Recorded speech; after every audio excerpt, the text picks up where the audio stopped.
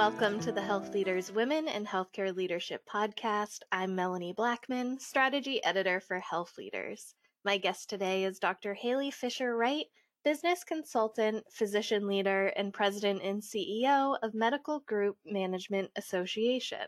She is also co-author of Tribal Leadership, a New York Times bestseller, and author of Back to Balance, The Art, Science, and Business of Medicine. Haley, thank you so much for being here. Thank you, Melanie. I appreciate the invitation. Before joining MGMA in 2015, Haley served as Chief Medical Officer for Centura Health's St. Anthony's North Medical Center in Colorado. And prior to that, she served as lead physician and then president of Rose Medical Group in Denver. So that actually leads me to my first question. How would you describe your leadership style, and how has your background as a physician impacted your style?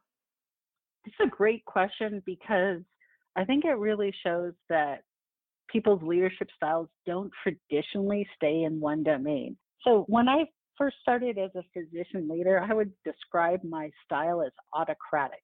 And I honestly think that's how, as physicians, we're often mentored, because we're taught that we're leaders, but we're not really taught about leadership, if you will. And so from that standpoint, you're tasked with making decisions right off the bat.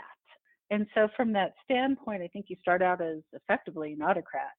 Then as my career path had moved me into leadership positions, I think my natural gravitation was towards more of a transformational style. In other words, I was kind of interested in the new shiny object, that's ahead of me. And I was always thinking about the future. I wanted to change everything. And so for the people that work for me that's great. Thank you very much, but let's move forward. And so I was always moving, if you will, using metaphor, I was always moving the goal line farther and farther ahead. And I think for people that work with you, that can be a real challenge. In one sense, it's very sexy, but on the other hand, it's really challenging.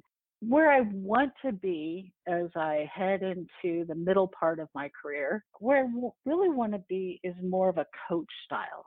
And I see that I'm kind of making that transition between transformation and coach style. What I mean by that is identifying the really unique traits in my staff and giving them the opportunities to express their strengths in a way that benefits the enterprise. I think that's a win for our employees. It's also a win for the enterprise. So that's my goal for my future as I kind of transition out of transformational into that, which is where I am right now, kind of a foot in both those camps. Health organizations are making the difficult decision on whether to mandate vaccinations for the workforce. What advice do you have for those leaders on making this decision? I think it's very clear if you take a look, almost all the medical societies and clinical entities have suggested and signed up together on a note to mandate vaccines for clinical settings. And, the challenge that I always have to acknowledge is because I am a traditionally trained physician, I am incredibly biased for the vaccine. And so for our clinical settings, I am in alignment for mandatory vaccination in people delivering clinical care. I'll also say on the other side of my mouth, my organization is an administrative organization. We've really struggled with the decision, should we mandate vaccination or not. 10% of my staff have not received vaccines and not for reasonable medical reasons. They're not immunocompromised, pregnant, etc. But one of the things, and I think we'll talk about it a little bit later, Melanie, is we're faced with the economic reality of if we mandate our vaccine, then we may lose staff members that in our current employment climate, we may not be able to really deliver our product, fill those positions, just because the employment market has flipped, and it's definitely an employee market. Where we are located, people have left jobs and they're not coming back to the workforce. So it's not this kind of circulation that we traditionally see. What I recommend is really, if you're in a clinical facility delivering clinical care, I do think it's the responsible thing to do to mandate vaccination. And if you're in an administrative facility, I think you have to decide what are the pros and the cons, and ultimately, what is the right thing to do. Well, and that is a great segue to the next question, which is prior to the pandemic, healthcare workers were feeling burnt out and healthcare organizations were facing nursing shortages. And this, of course, has been exacerbated by the COVID-19 pandemic. So, what advice do you have for hospitals and health systems who are facing decreased staffing levels and increased burnout? Absolutely. So, one thing that I'm talking about quite a bit in media interviews is there's no trend that we're seeing now at this phase of COVID, because I don't think that COVID's over, that we didn't see before COVID hit the world. What we have seen, though, is an increase in the velocity of those trends. And certainly burnout is one of them. When we talk about burnout, certainly one of the things that my organization focuses on in a burnout situation is often when you do a deep dive into burnout, it's because people are, besides being overworked and working too many hours, you take a look at the jobs that people are doing and how much of that job is not meaningful, or for that matter, is either redundant or unnecessary. So I think for hospitals and health systems who are facing this, my recommendation is to really step back, reevaluate the workflow. What part of that job doesn't need to be done? In other words, it's kind of because we're such a heavily regulated, safety oriented industry, a lot of times we get kind of initiative on initiative and we're not taking off initiative. So can we streamline what are inherent redundancies and inefficiencies? That's number one. Number two, what part of those jobs can be reallocated into a technological solution that decreases the work for the healthcare provider? And I know every physician who may listen to this is going to say, let me talk to you about your electronic health record that increased my workflow. I agree.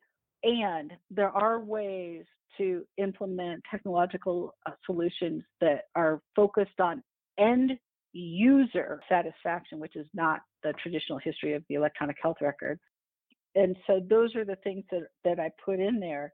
And I just think we have to do a couple things. Number one, I really acknowledge that the length and intensity of the pandemic in the United States has been exhausting and traumatic for healthcare professionals. And whereas we were talking about this morning, whereas a year ago we were doing the 8 p.m. howl, we're not really talking about how healthcare professionals are heroes today. Although I would argue that it's even more heroic to go into work today than it was a year ago because of all the uncertainty and the ambivalence about being 18 months into this virus. I think the mental health issues, not just for the physicians, the nurses, and the therapists in our industry is an issue, but I think mental health is going to be the number one health crisis in our country, probably over the next decade. And then a lot of times when we talk about burnout in healthcare, we talk about lifestyle. This is far more than lifestyle. We need to talk about really how our expectations of our healthcare providers, which haven't dramatically changed since the 1970s, are out of alignment in a 2020 to 2030 world. And how do we build those systems that true those alignments so that we don't burn out our staff? We'll be right back after this short break. Hi, I'm Alexandra Pecci, Revenue Cycle Editor at Health Leaders. Don't miss the Health Leaders Revenue Cycle podcast, which drops the second Tuesday of every month. You'll get to hear Revenue Cycle executives sharing their innovative ideas and proven strategies for tackling big issues like price transparency, denials management, surprise billing, artificial intelligence, and so much more. Subscribe and listen to the Health Leaders Revenue Cycle podcast on Spotify, SoundCloud, Apple Podcasts, Google Play, or Stitcher.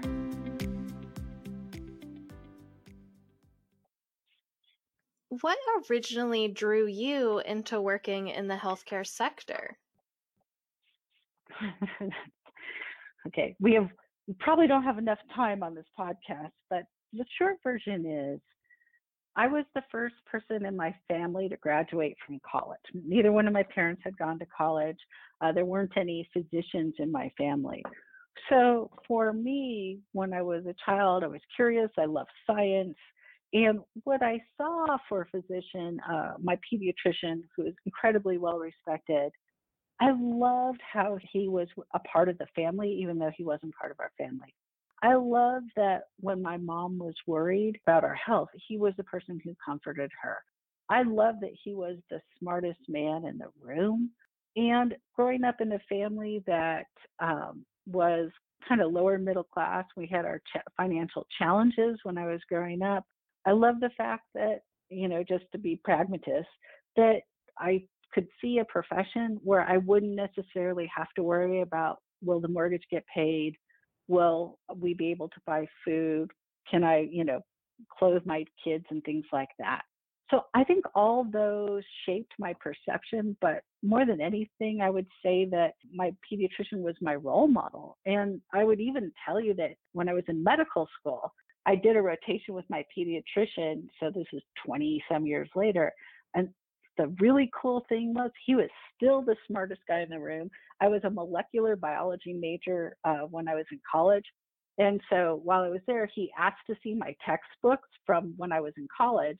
And then I came back the next day and he started asking me questions. And I'm embarrassed and proud to say this, proud because he asked the questions, embarrassed because I couldn't answer. He asked me all these questions and I said, well, we didn't get to that part of the book when I was in college. So just the respect that I have for someone that was so committed to lifelong learning was another thing that really impressed me when I was a kid. Yeah, that definitely makes a difference. Yes. What has been your experience working as a woman physician leader and CEO? It's been a challenge. I'll be honest with you.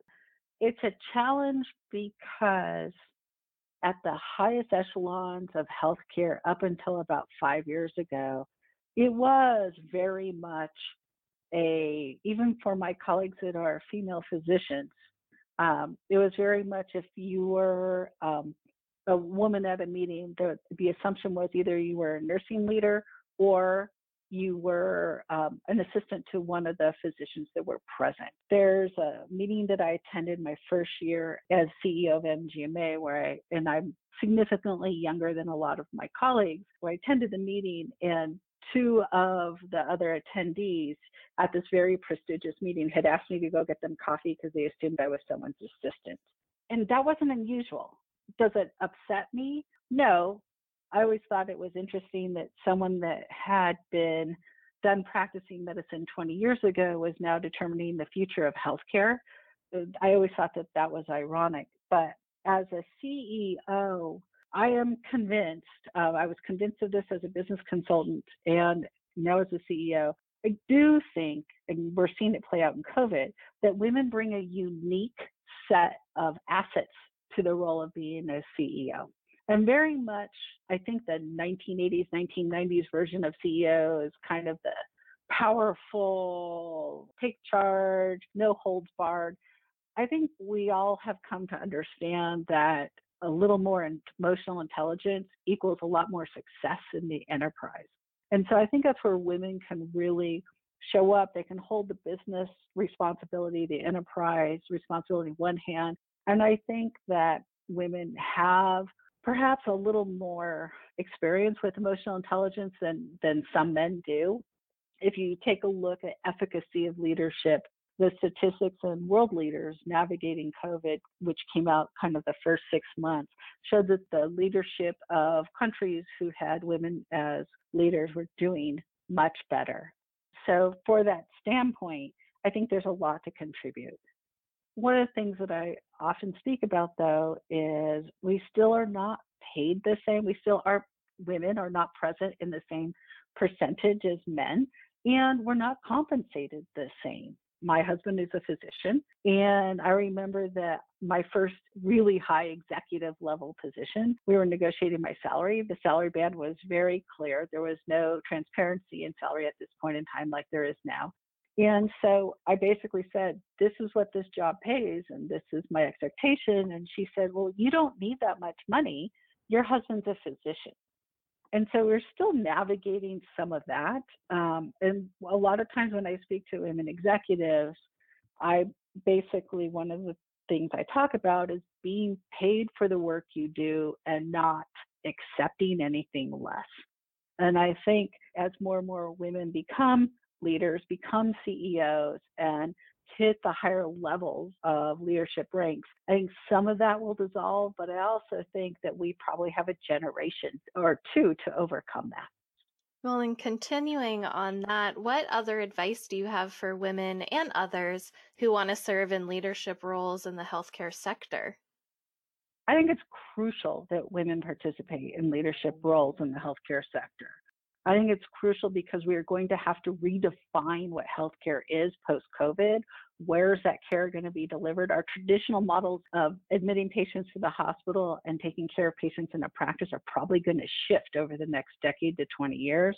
So I think the creativity, the innovation, the emotional intelligence, and the leadership that women can bring to that conversation are crucial for us to be successful in navigating those transitions.